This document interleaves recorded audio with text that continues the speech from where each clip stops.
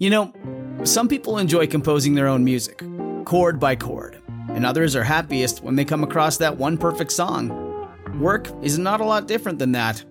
Whether you prefer building your own workflow or using a pre-made template, with Monday.com, you and the team can work in a way that's comfortable for everyone. Tap the banner to go to Monday.com and build your own amazing workflow, or find an awesome template. No judgment. Another day is here, and you're ready for it. What to wear? Check. Breakfast, lunch, and dinner? Check. Planning for what's next and how to save for it? That's where Bank of America can help. For your financial to-dos, Bank of America has experts ready to help get you closer to your goals. Get started at one of our local financial centers or 24/7 in our mobile banking app. Find a location near you at bankofamerica.com/talktous. What would you like the power to do? Mobile banking requires downloading the app and is only available for select devices. Message and data rates may apply. Bank of America N.A., member FDIC. In the 100 years or so after the Civil War, Southern historians predominantly set the tone for the study of the war. It was something of an exception to the old saying about history being written by the winners.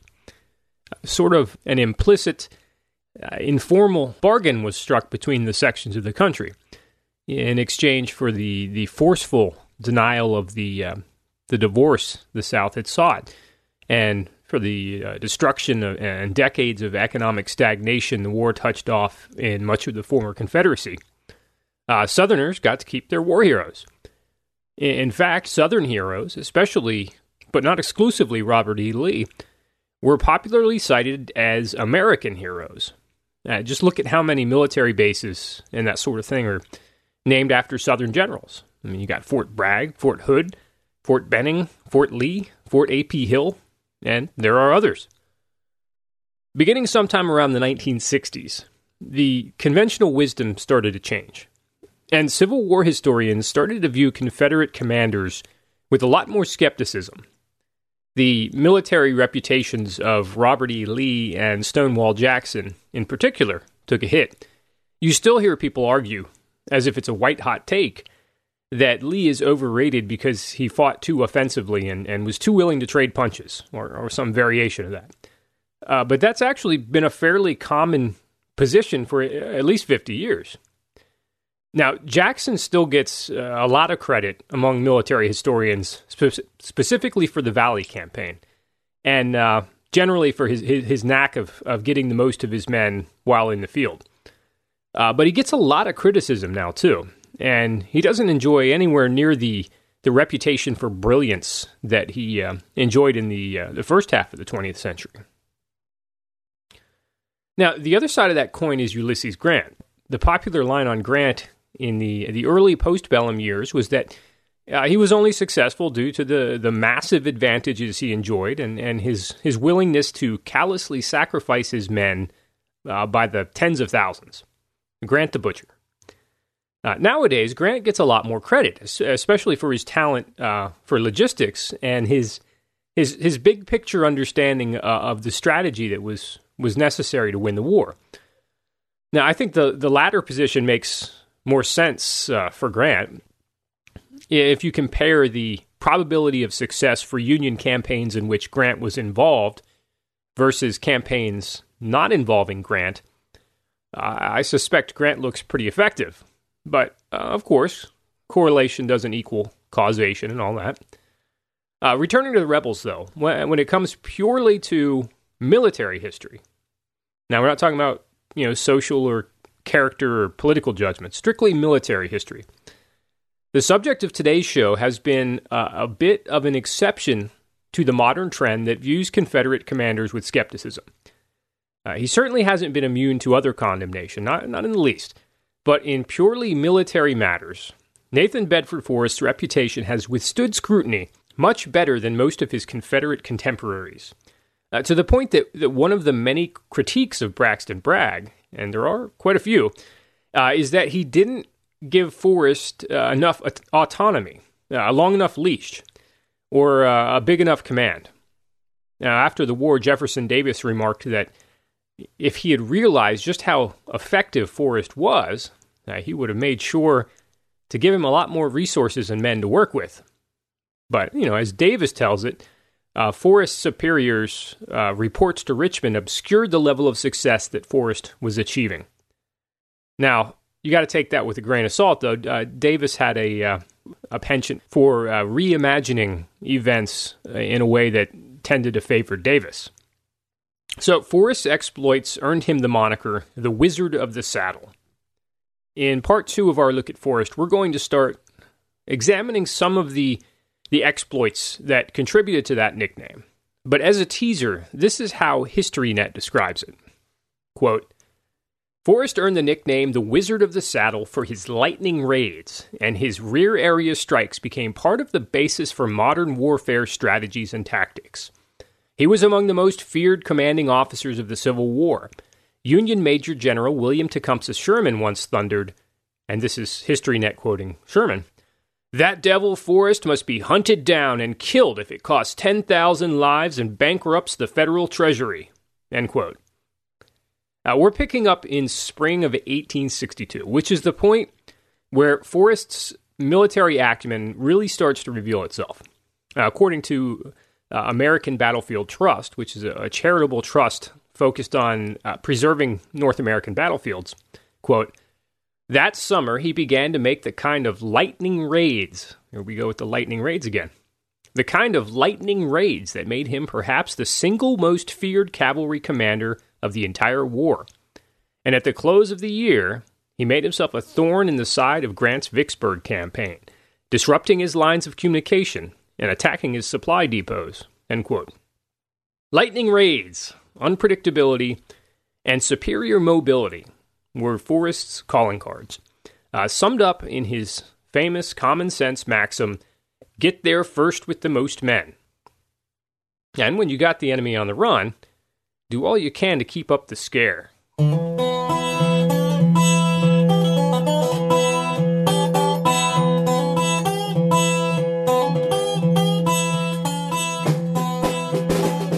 Hello and welcome to Portraits of Blue and Gray.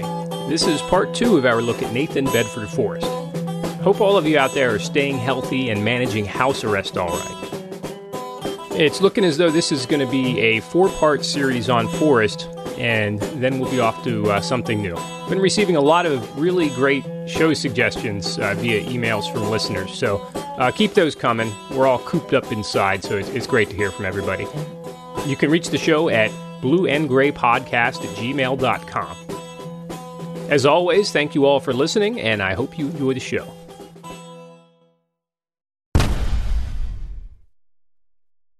With the losses of Forts Henry and Donelson and the fall of Nashville and most of Middle Tennessee, the Confederate forces were in desperate need of regrouping. They sought to regroup in Corinth, Mississippi, where Sidney Johnson and P.G.T. Beauregard began developing a plan to alter the momentum of the recent engagements. Grant followed up Fort Donelson by moving down the Tennessee River, establishing a Union presence deeper into Confederate territory, and pursuing the rebel army. Johnston and Beauregard decided that rather than wait around for Grant, they were going to launch a surprise attack on Grant's camp at Pittsburgh Landing in Tennessee. And that is the backdrop for the bloody Battle of Shiloh, fought April 6th and 7th, 1862. Now, on the first day of the battle, Forrest's cavalry wasn't assigned to the front, so they didn't play much of a role in the surprise attack that initially threw back the Yankees. Instead, they were supposed to hang back and hold and protect important crossroads and river crossings. But when the action started, Forrest couldn't quite resist getting in on some of that action. They could hear the sounds of rifles and artillery well enough to know things were getting pretty hot, so disobeying orders, Forrest decided that his team would be more useful in the front.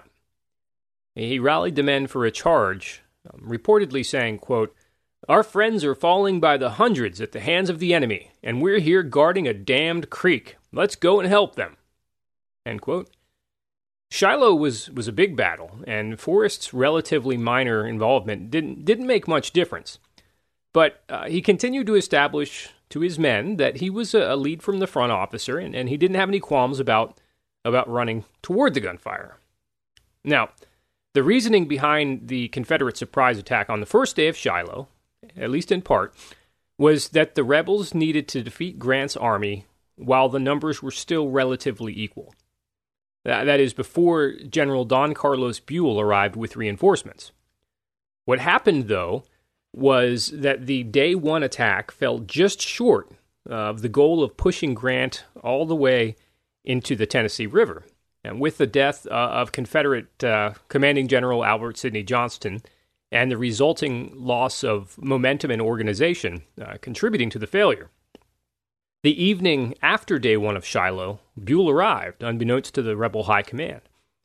Forrest scouts saw Buell's men crossing the river, and after Forrest learned of Buell's arrival, he immediately tried to locate Beauregard, who had assumed command after Johnston's death.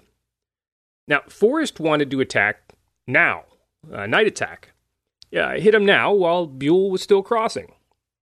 But he couldn't find Beauregard. And the highest-ranking officer that he could find, General William Hardee, wasn't willing to okay a nighttime offensive. And a frustrated Forrest lamented, "We will be whipped like hell tomorrow." And like Forrest expected, Day 2 did not go well for the rebels. Grant, now with a significant numbers advantage over the Confederates, launched an early morning counterattack that sent the rebels reeling. And before long, Beauregard was ordering a withdrawal while he still could. Forrest was assigned to rear guard duty, slowing down the Union pursuit, which just so happened to be headed up by William Tecumseh Sherman, the subject of our last series, as the bulk of the rebel army marched back to their base at Corinth, Mississippi. Forrest's conduct during the retreat to Corinth, highlighted by one of the most famous stories of his career, went a long way toward promoting the reputation for ferocity, reckless courage, and ridiculous good luck that Forrest enjoyed among both the rebels and the Yankees throughout the rest of the war. In classical terms, you might say that the gods seemed to favor Forrest. He seemed to get wounded all the time, but it was never debilitating.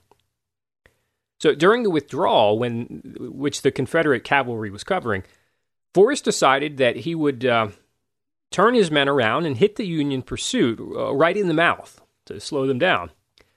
And he was able to do so highly successfully, catching the pursuers off guard and leaving them disorganized and in some cases scattered.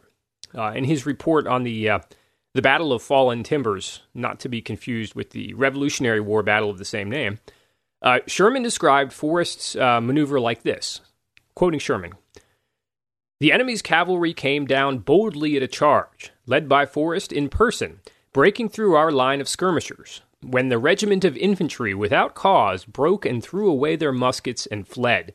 End quote. So Sherman wasn't too happy with his men's performance there. Now, this was supposed to be rearguard fighting, but Forrest decided that he would pursue the now retreating former pursuers. In the process, he got way out ahead of his skis. After enthusiastically chasing the temporarily discombobulated bluecoats, Forrest found himself nearly alone. The rest of his men had already stopped. Behind Union lines and surrounded by men yelling, "Kill him!" He had been riding out in front, and most of the men riding behind him pulled up and halted the charge upon realizing that they had in fact reached the Union lines. Forrest, though, rode crashing right into the Union brigade. So he's surrounded by Yankees yelling, "Kill him," and trying in earnest to make that happen. But Forrest barely and somewhat inconceivably managed to cut his way out with his double-bladed saber and 2 pistols, both of which he emptied. At one point, Forrest took an essentially point-blank gunshot to the side, courtesy of an Austrian rifle wielded by a Yankee soldier, that somehow didn't kill or mortally wound him, despite lodging practically right next to his spine. So with the wound from the musket ball bleeding generously and his right leg rendered numb by the wound, Forrest, still on horseback, sought to make a hasty getaway. Now, this next part is unreal. On the way out, he snatched up a surprised Union soldier by the collar of his blue coat, pulled him up onto the back of his horse, and used the flabbergasted Yankee as a human shield while making his getaway. It's like something from a Rambo movie, right? Unfortunately, though, I do need to add a quick footnote.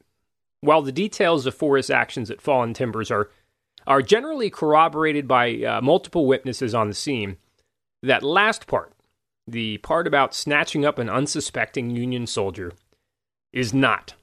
So there's a decent chance that that particular detail was an embellishment added by a favorable Forrest biographer that was, in turn, picked up by subsequent historians. It's still included in most Forrest biographies, but it, maybe needs an asterisk. So due to the bullet wound, Forrest was out of commission for a couple weeks, spending the time recovering in Memphis. He ended up needing a couple surgeries with no anesthesia to get the bullet out. But the incident added to his growing legend and reputation for boldness, which was becoming familiar to nearly everyone fighting in the theater. Forrest took advantage of the time off to do some more recruiting. He paid for ads in a Memphis newspaper, offering, quote, heaps of fun to Southern boys who wanted to kill some Yankees. Sounds like a good time. Forrest reported to Chattanooga in June to take over a new command.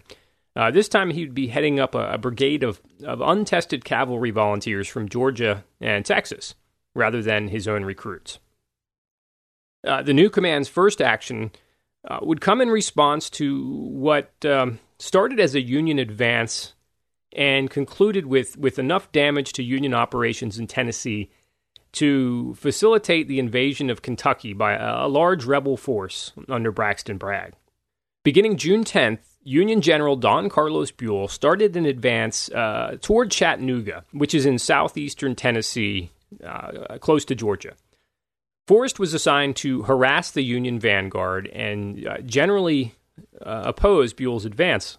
Forrest, joined by John Morgan, another Cavalier, took advantage of Buell's slow pace by raiding into central Tennessee and even all the way into Kentucky. And on July 9th, Forrest set out from Chattanooga, still in Confederate hands, with 1,400 men with the objective of taking the Union supply depot in Murfreesboro, Tennessee, and thereby putting a big damper on the movement against Chattanooga. Forrest began by coaxing the surrender of Union pickets without having to commit to a fight. And this was becoming a central tenet of Forrest's approach to war. When possible, it's better to win with a bluff than to bloody up your own men. And the way he typically went about doing that was to try to convince the opposing commander that Forrest had many more men under his command and more guns than was actually the case. Now, in reality, the Confederates in general, and Forrest in particular, more often than not, were outnumbered by their Yankee opposition. So to overcome that disadvantage, as Forrest described it to an aide, it would, quote, be necessary from time to time for me to show more men than I actually have on the field, end quote. One of Forrest's subordinates later recalled the cavalry commander's talent for creating misleading perceptions about his strength, quote, no device for creating this impression was too insignificant to be called into play. The constant beating of kettle drums, the lighting and tending of numerous fires, moving pieces of artillery from one point to another, dismounting of cavalry and parading them as infantry. Nothing was overlooked, end quote.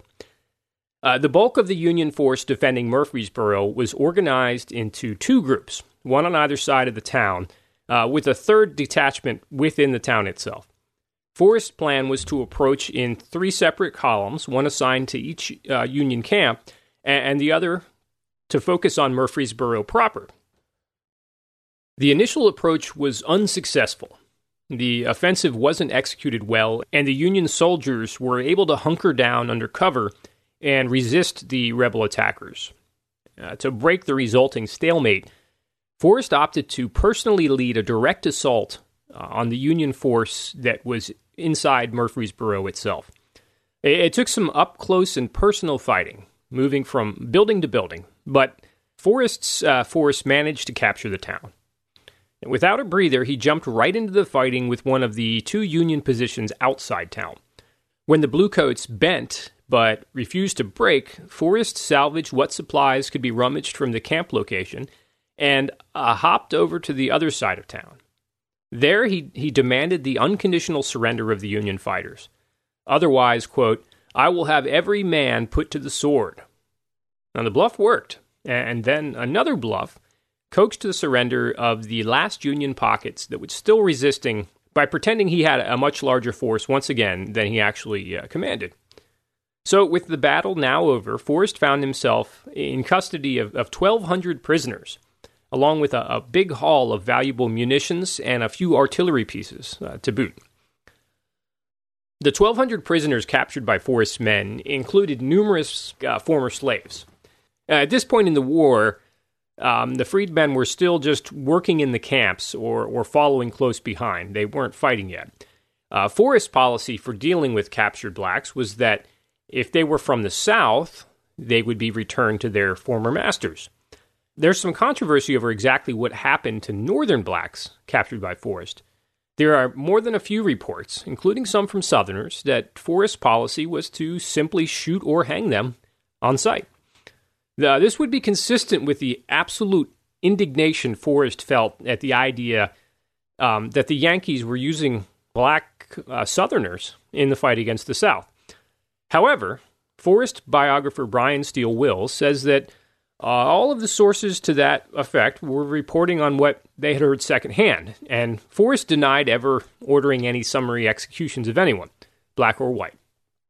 Following Murfreesboro, Braxton Bragg, who not too far in the future would have some pretty serious friction with Forrest, described the cavalry commander's conduct at the First Battle of Murfreesboro as gallant, brilliant operation that deserved immediate reward. Forrest is a valuable soldier, end quote. Shortly thereafter, Forrest received a promotion to brigadier general on July 21st, 1862. So the story about Forrest starting the war as a private and finishing as a general is technically true, though it's somewhat misleading given the rapid promotion from private to colonel early on. Now, his successes hadn't gone unnoticed by Union commanders either. Don Carlos Buell assigned Cavalry General William Nelson to track down and destroy Forrest. Notwithstanding his initial enthusiasm, Nelson ultimately concluded that the assignment was a hopeless task. Forrest was clever. He knew the area and the terrain better than anyone from the north, and he had a natural feel for hit-and-run cavalry operations that made him nearly impossible to pin down as a moving target.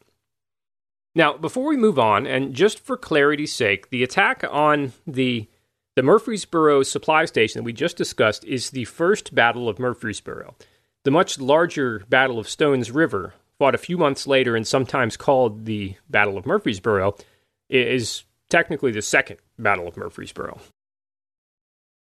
When you need mealtime inspiration, it's worth shopping Kroger, where you'll find over 30,000 mouth-watering choices that excite your inner foodie. And no matter what tasty choice you make, you'll enjoy our everyday low prices, plus extra ways to save, like digital coupons worth over $600 each week. You can also save up to $1 off per gallon at the pump with fuel points. More savings and more inspiring flavors make shopping Kroger worth it every time. Kroger, fresh for everyone. Fuel restrictions apply. In the summer of 1862, the Confederates were feeling a little bit of momentum. Forrest had just seen some success at Murfreesboro. And small as it was a welcome bright spot after the losses of Fort Henry and Fort Donelson and the loss at Shiloh and the devastating capture of New Orleans. But more significantly, though, back east, Robert E. Lee had just won a resounding victory at Manassas after throwing George McClellan off the Virginia Peninsula. And the thinking was that they needed to capitalize on the momentum by taking the war north. Lee was putting together a plan for an invasion of Maryland and Pennsylvania. And in the west, Braxton Bragg and Kirby Smith were looking to launch an invasion from Tennessee into Kentucky. And if things went well, maybe even all the way up to Ohio. This operation has come to be known as the Heartland Invasion. Kentucky hadn't joined the Confederacy, but there was a lot of pro-Southern sentiment there. So maybe, a real showing of strength in the bluegrass state, ideally highlighted by a big Confederate victory, could instigate a belated secession. Or at the very least, Kentucky was was bound to be fertile recruiting territory once the rebels established a presence there. And in threatening Kentucky, or dare I say Ohio, the rebels hoped to distract from the inevitable Union campaign U.S. Grant was planning against Vicksburg. So in advance of the Confederate invasion into Kentucky, Forrest was summoned for a rendezvous with Bragg and Kirby Smith and given the job of screening the front of the main rebel army, scouting the relative advance. He'd be directly reporting to Leonidas Polk, great name, the Episcopal bishop turned major general. But then Bragg, for some reason, decided to change things. Instead of having Forrest out in front of the army, he decided instead to reassign Forrest and have him focus on recruiting. At a meeting in Bragg's Chattanooga headquarters, Forrest was relieved of his command and sent to Alabama. Predictably, Forrest was not happy with this decision. It seemed like just when he had a new force trained in how he liked to do things and broken in during a successful campaign, the Confederate brass took his men away from him and made him start all over. So he was frustrated with Bragg and with Confederate senior leadership in general. And he didn't hesitate to let his feelings be known. But he went along with it. Now, Forrest, he did a bang-up job with recruiting. By that fall, 1862, he had raised 4 regiments, even though the men had to provide their own weapons. They'd have to start out mostly equipped with whatever hunting weapons they had on hand or that could be scrounged. But Forrest figured that before long, he'd equip them with proper military muskets just as soon as they could capture some from the Yankees, which, incidentally, is exactly what they did, eventually getting their hands on some nice new rifles courtesy of the Bluecoats in Tennessee. Even so, as successful as Forrest's recruiting efforts were, Bragg had effectively deprived himself of the services of one of, if not the, most competent commanders the Confederate Army, or the cavalry anyway, had, especially in the Western Theater. It's like benching your best batter so that he can, go work as a hitting instructor in the minor leagues. Baseball statisticians who are into advanced metrics have a stat they call WAR, which is an acronym for wins above replacement. WAR is supposed to be a quantification of just how valuable a player is to a team, measured in terms of the number of additional games the team should expect to win over a season with a player, compared to if the team instead had a typical replacement player. The calculation is supposed to combine the full scope of a player's offensive ability and defensive ability, using a host of more easy-to-quantify stats, and synthesizing it all into a single number. So, Los Angeles Angels center fielder Mike Trout had the highest WAR last season. It was 8.6, if you're wondering. And he's often considered the best current Major League Baseball player. The thing is, though, the Angels' record last year was 72-90, which isn't very good, and makes you wonder how bad they would be if they didn't have Mike Trout.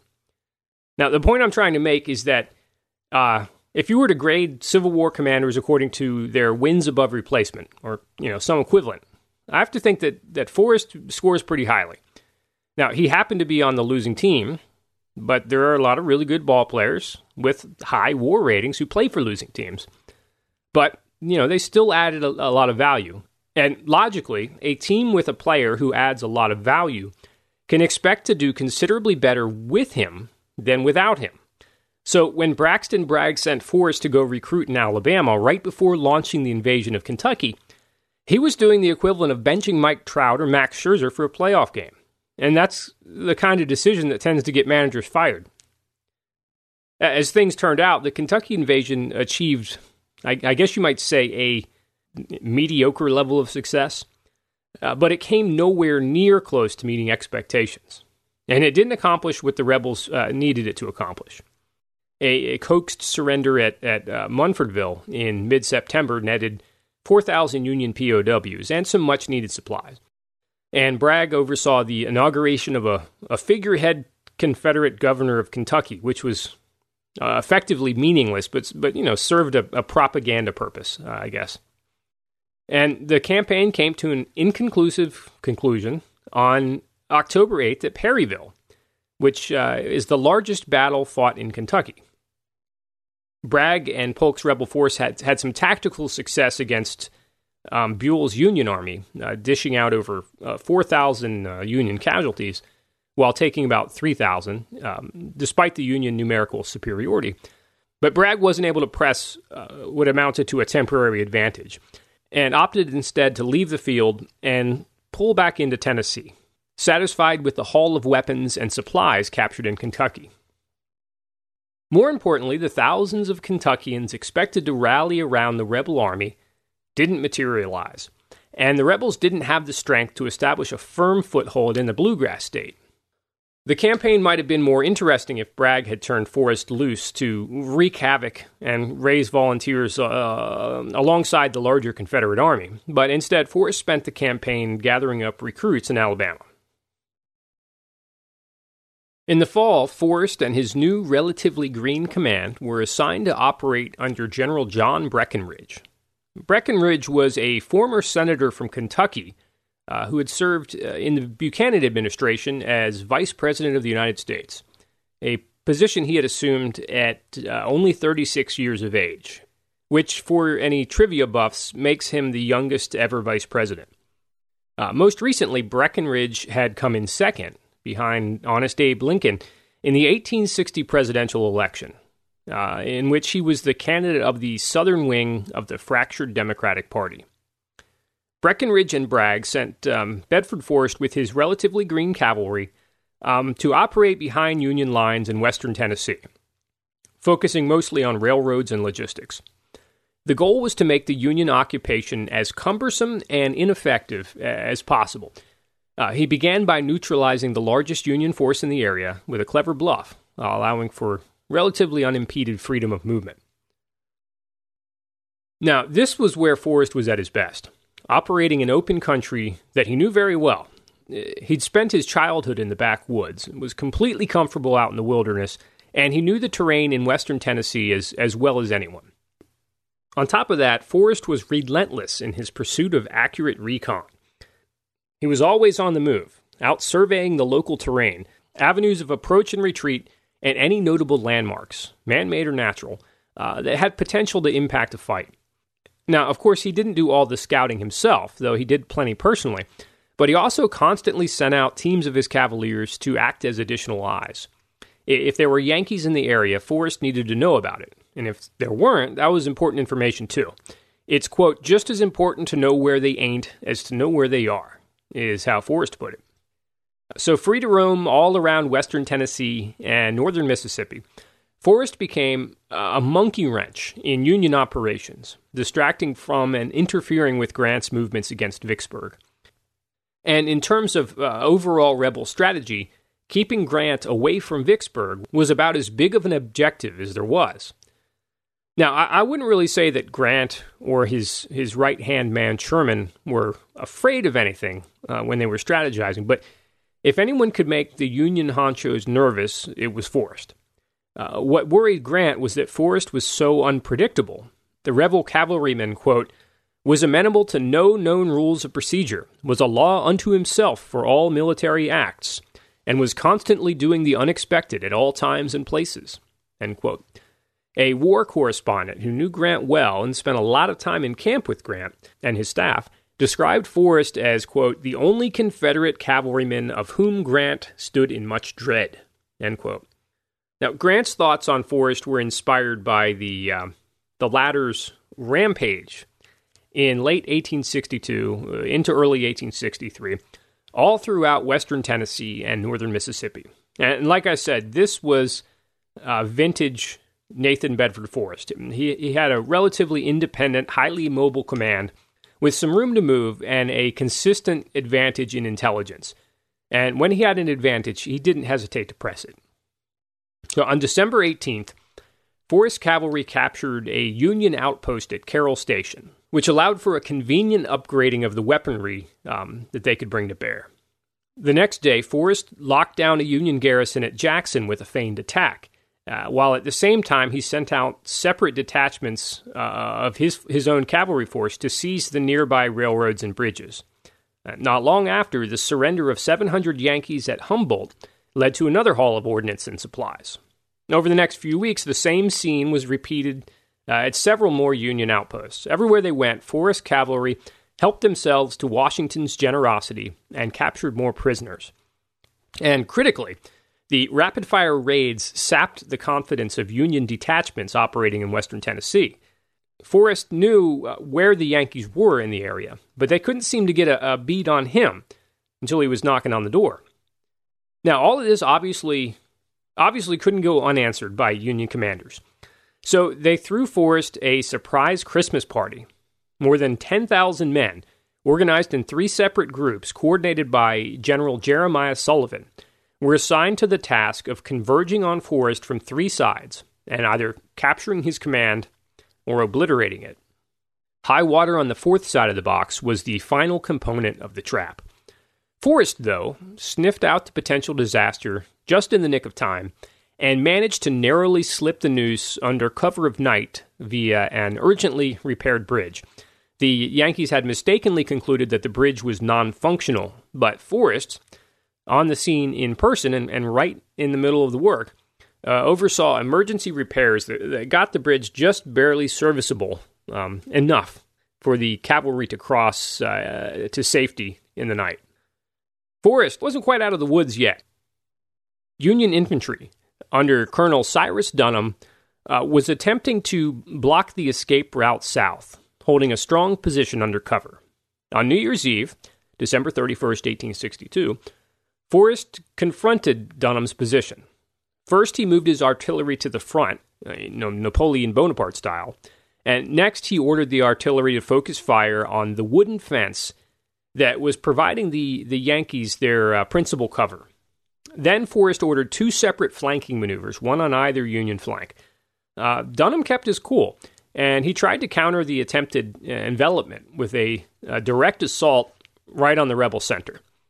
But the Yankee advance was charging directly into the teeth of the artillery that Forrest had just brought up to deal with the fence. Now, if the counterattack managed to reach and capture the artillery pieces quickly enough, they might have had Forrest in a very bad position. But the Blue Coat counterattack was pushed back before they could get to the guns. And with the maneuver having failed, Dunham was now in a potentially disastrous position, and he ordered a hasty withdrawal. Forrest smelled blood and ordered an immediate pursuit of the retreating Yankees. His report described it thusly, quote, "We drove them through the woods with great slaughter." Now, Dunham now recognized that the retreat was turning into a rout, and he tried to regroup and continue the fight. So he requested and received from Forrest a ceasefire to negotiate surrender terms. Or Forrest demanded a surrender, depending on who you believe.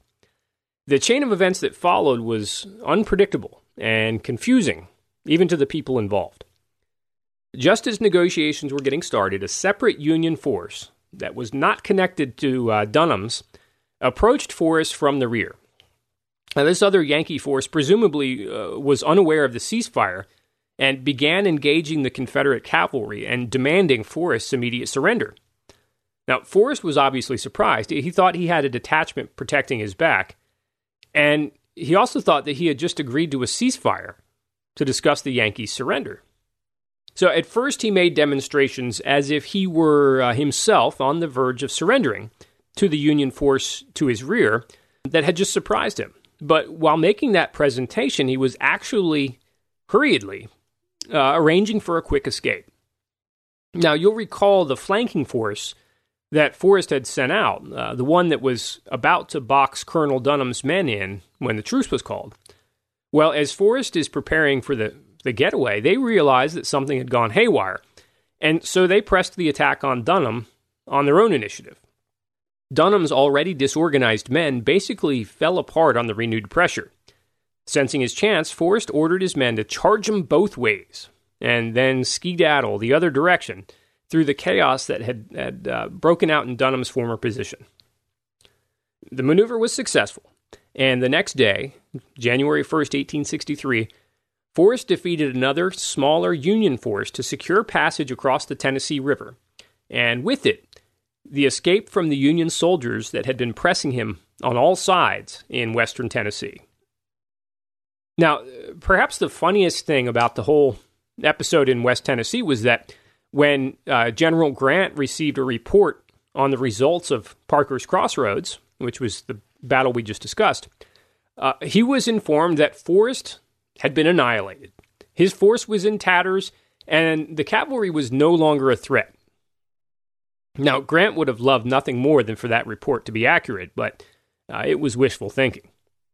Instead, Forrest was on his way to Columbia, Tennessee, to rendezvous with Bragg's army. And after a couple of weeks to recover, Forrest embarked on a new mission, this one to join up with Joseph Wheeler. Once the two cavalry groups united, their job would be to make life difficult for Union transport ships on the Cumberland River. The Union freshwater navy in the area knew what was up, and they took countermeasures to avoid the harassment. Wheeler got antsy and decided to launch an attack against a Union garrison in the area over Forrest's objections. Prior to the engagement, Forrest instructed his aides to make sure that if he was killed in the battle, the report noted that he was against the attack. So when the attack on the Dover fort, which held about 3 times more Yankees than the rebel attackers, when the attack was forcefully repulsed, friction predictably emerged between Forrest and Wheeler, with Forrest reportedly saying, quote, "I advised you against this attack. Nothing you can now say or do will bring back my brave men lying dead and wounded and freezing around that fort tonight." End quote. Even more, Forrest suggested that Wheeler put in his report that he would, quote, "be in my coffin before I will fight under your command." End quote. For his part, Wheeler replied that he accepted responsibility for the failure. Realistically, Forrest deserves at least some of the blame for the defeat. He did fight hard, but the attack that he had led was not very effectively organized. A couple months later, in early March, Forrest had the opportunity to redeem himself at Thompson's Station, where he fought under Earl Van Dorn. After an initial Union attack forced the rebel defenders back, Forrest was able to maneuver around the Federal flank into the rear and force a surrender. Thompson's Station was the scene of a great feat of heroism, though it wasn't exactly on the part of Nathan Bedford Forrest, or the Yankees he was fighting for that matter. No, it was Forrest's horse, Roderick. Sadly, being Nathan Bedford Forrest's horse was one of the most dangerous assignments in the Civil War. Just shy of 30 brave equine soldiers that held that title were killed in action during the war. Now, we obviously aren't going to discuss the unfortunate deaths of all of those horses, in part because it would be too depressing. But this particular horse bears mention. Roderick was a genuine war horse, courageous, loyal, and tough. During the fighting at Thompson Station in Tennessee, Roderick was wounded 3 times but stayed in the fight, providing the Confederate commander with mobility back and forth along the lines and into the fray. After the 3rd wound, though, Forrest decided that Roderick had done his duty for the day, and placing the horse in the care of an aide, Forrest ordered that Roderick be taken back behind Confederate lines where his wounds could be properly tended to. Roderick the warhorse, though, had other ideas. When he realized he was being benched for the rest of the day, Roderick loosed himself from his attendants and began making his way back to join Forrest in the front.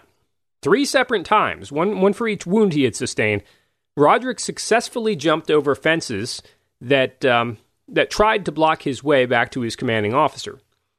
And after the admirable display of courage and loyalty, Roderick succeeded in finding his way back to General Forrest. Sadly, though, it was by Forrest's side that Roderick sustained his 4th wound of the day, and it would be the wound that finally ended the life of Roderick the Warhorse.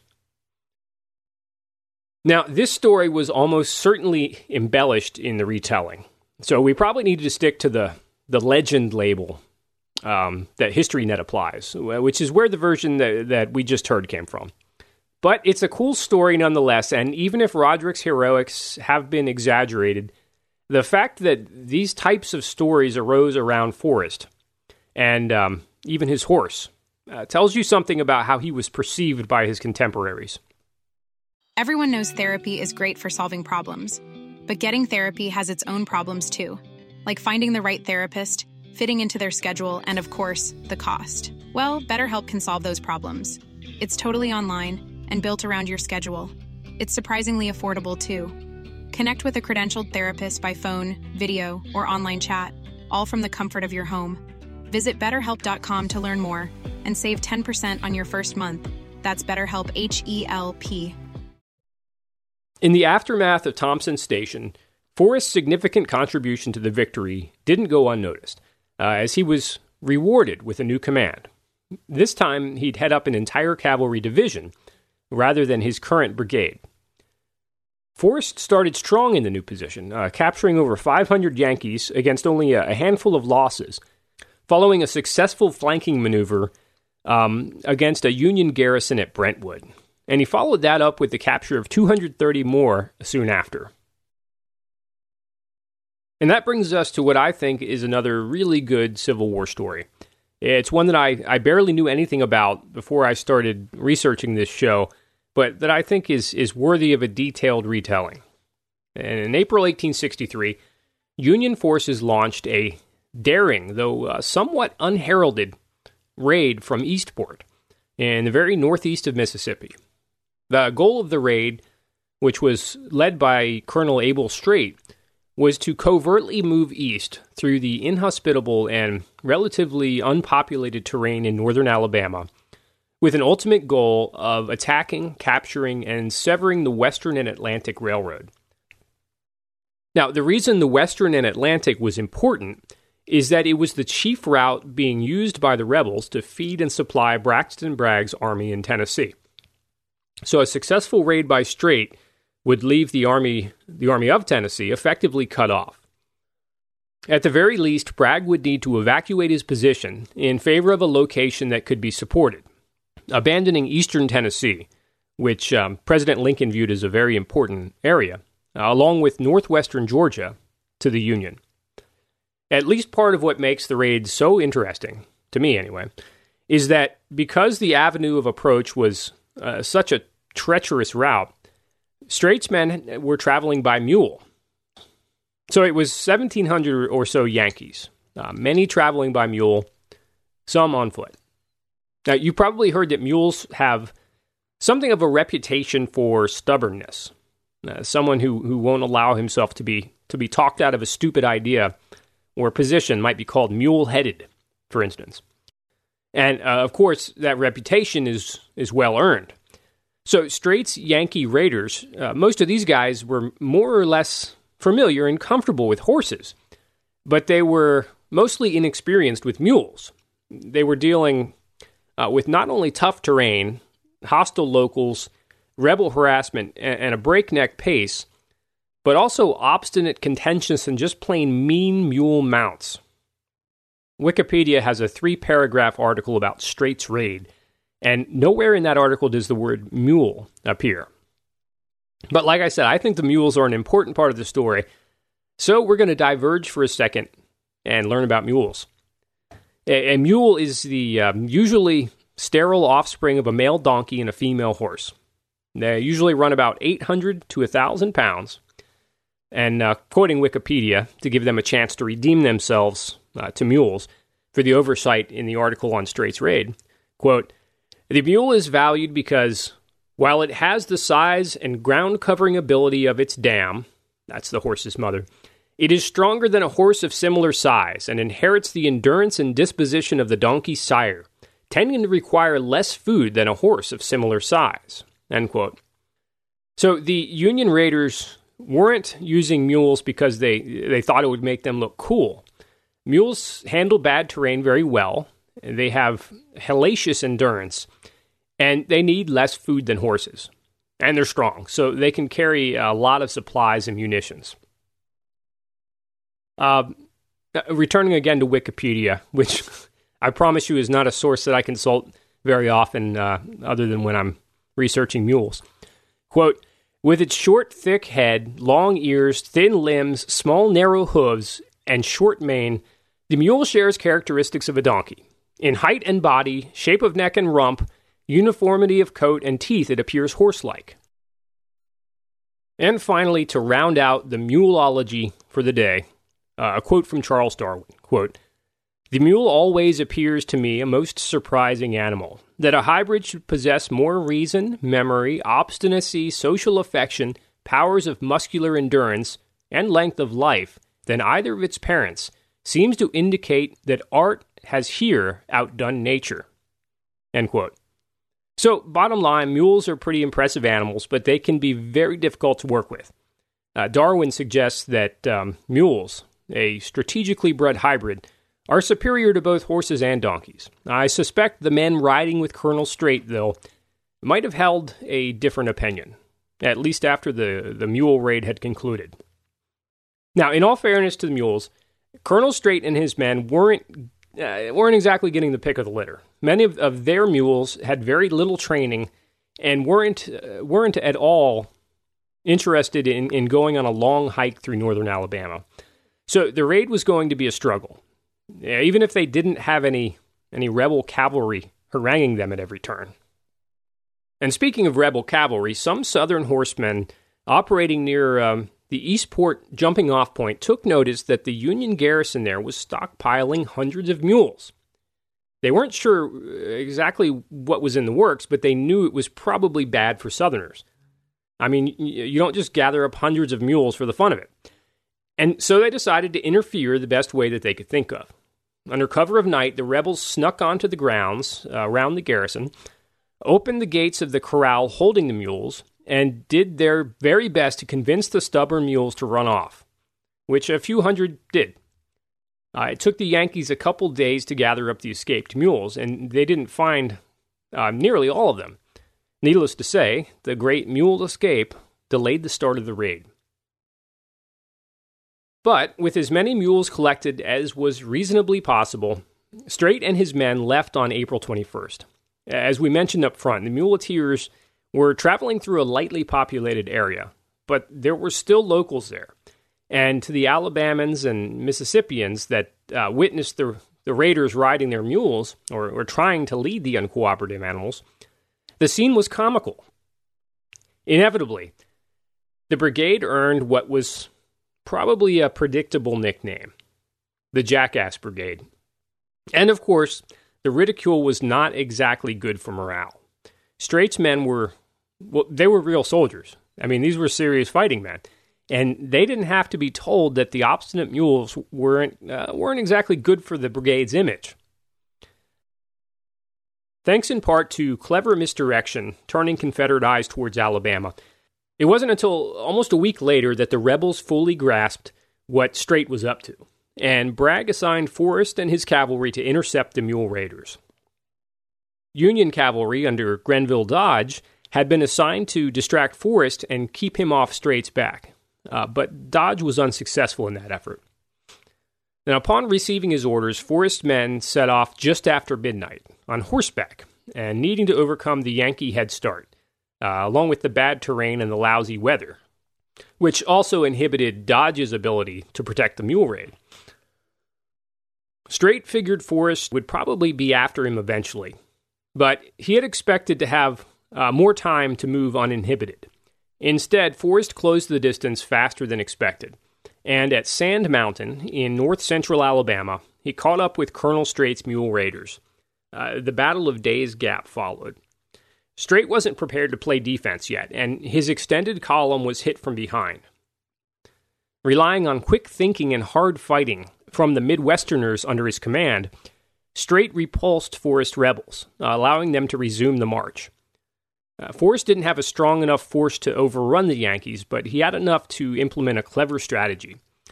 He'd send out small detachments assigned to harass Strait's men and feign a large assault, while the rest of the Southern Cavaliers slept.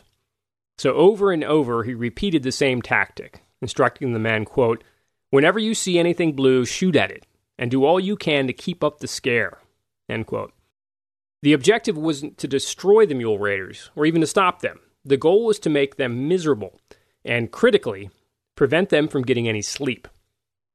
Now, Colonel Abel Strait was no dummy, and after a little while, he caught on to what Forrest was up to. In response, he set up an ambush designed to make the rebel harassers pay a steep price for the involuntary insomnia they were imposing on the Yankees. The ambush was successful, emphatically throwing back the pursuing rebel detachment and capturing 2 cannon in the process.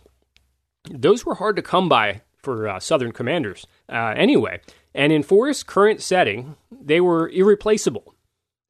The Union victory, though small in scale, earned Strait a harassment-free day of mule riding and stuck in Forrest's craw to permanent long-term effect. A pattern set in after the ambush.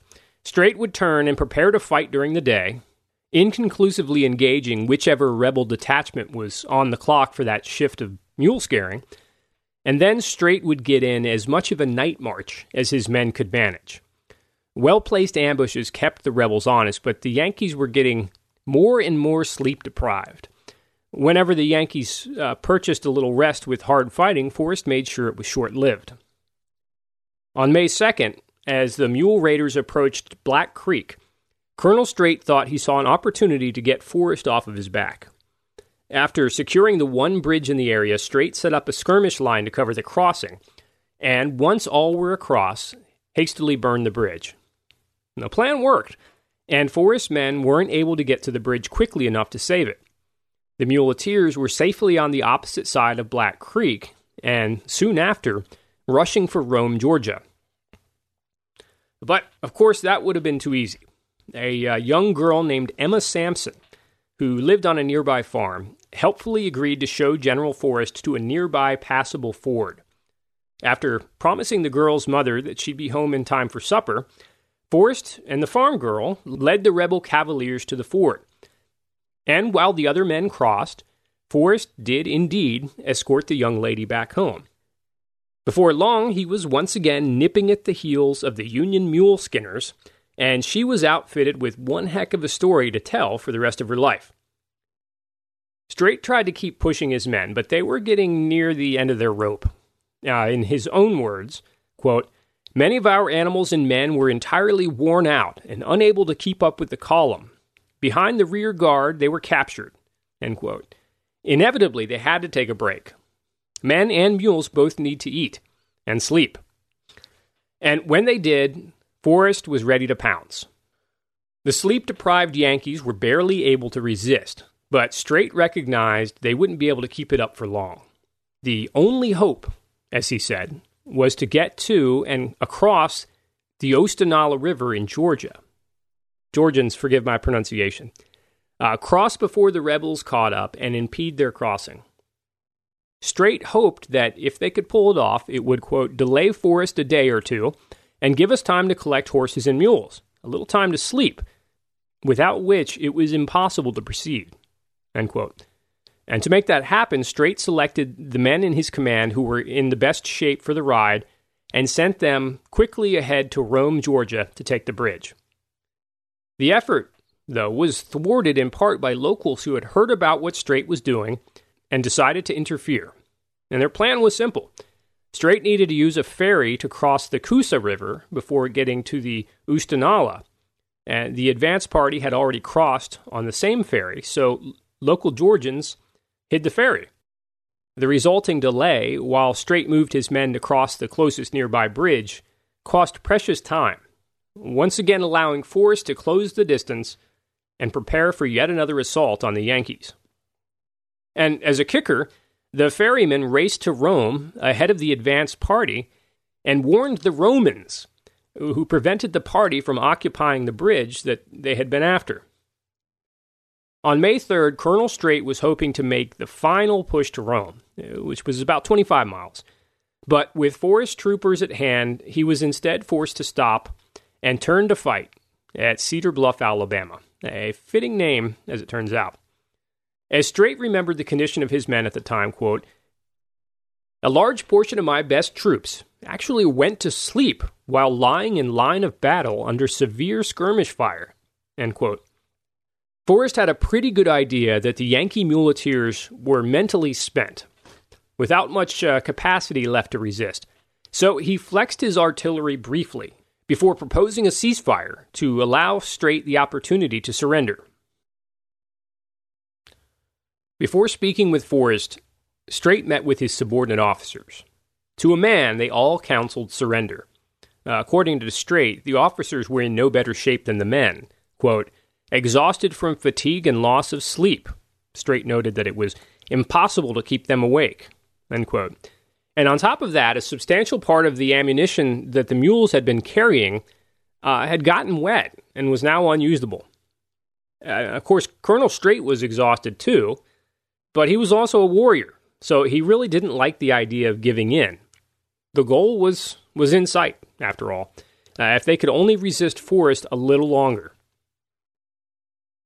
Now, for his part, Forrest tried to make the decision easy. He offered dignified terms, and he did his level best to visually inflate the size of his force. As described by the Encyclopedia of Alabama, quote, Forrest craftily reaffirmed Strait's misconception that the Confederates greatly outnumbered his brigade. In order to reinforce the ruse, Forrest's artillery repeatedly rode in circles in and out of Strait's view along a neighboring ridge. End quote. The Yankee colonel was too tired to fool around, so he got right down to brass tacks, asking Forrest point blank how many men and guns he had, and saying he wouldn't surrender unless Forrest told him the real numbers. Now, Forrest said that the 15 guns Strait had seen were just the pieces that had been brought up so far, and as for the men, quote, I've got enough to whip you out of your boots, end quote. Now, Strait continued to filibuster, and Forrest directed his men to start preparing for the assault. Now, Colonel Strait knew his men just didn't have the energy to resist for long, so he reluctantly agreed to Forrest's terms, surrendering the 1,400-plus men under his command. Now, when you're playing poker and you fold, you generally don't get to find out what cards your opponent was actually holding, whether he was bluffing or had the goods. But perhaps unfortunately for Colonel Strait, in this case, he got to find out the truth. And the truth was that Forrest was bluffing big time, which Strait learned when Forrest had to show his cards, as his men disarmed the Yankee muleteers. Forrest later recalled his opponent's reaction, quote, when Strait saw we were barely 400, he demanded to have his arms back, and we should fight it out. I just laughed at him and patted him on the shoulder and said, Colonel, all is fair in love and war, you know. End quote. Now, the epilogue to this story is that after their capture, Strait and his men were sent to Richmond as POWs, which was not a particularly pleasant fate. And sadly, due to their already poor shape from the breakneck pace of the raid compounded by Confederate war shortages, nearly 200 of those men died as prisoners. However, in 1864, Colonel Strait led over 100 Union prisoners in a successful breakout attempt. Relying on a Byzantine tunneling system the ingenious Yankees had covertly constructed. As for Forrest, the dogged pursuit of the mule raid and the clever ruse that convinced the numerically superior raiders to surrender continued to feed into the legend of the Wizard of the Saddle that was developing in the Deep South.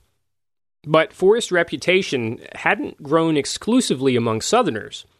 Union leaders, too, had taken notice of Forrest's daring and effectiveness. It was becoming increasingly apparent that for Union forces conducting major operations in the Deep South, Forrest represented a threat that needed to be accounted for.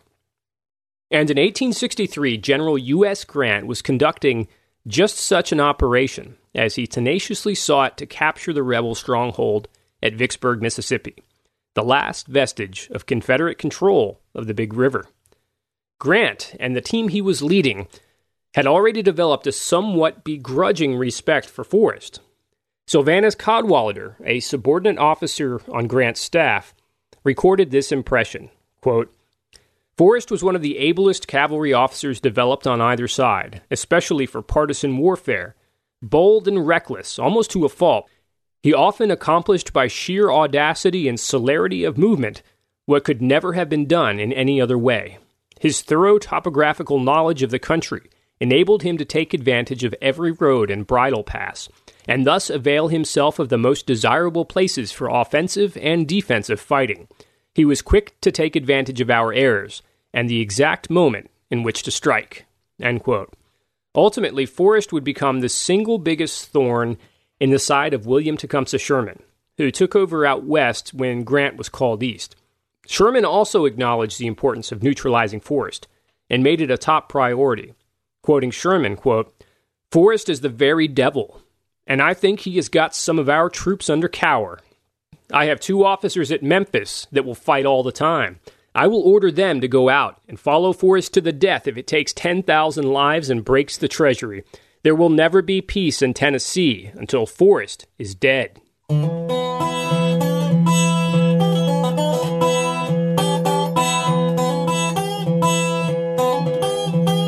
That's going to wrap up part 2 of our look at Nathan Bedford Forrest.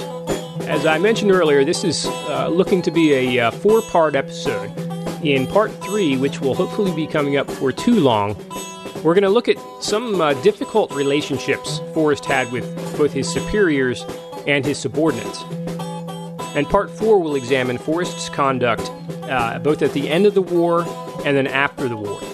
And I learned early on that the audience for this show is generally more interested in the war itself and less interested in post-war politics. I have a feeling that Forrest is going to be an exception to that due to the notorious activities with which he has become associated.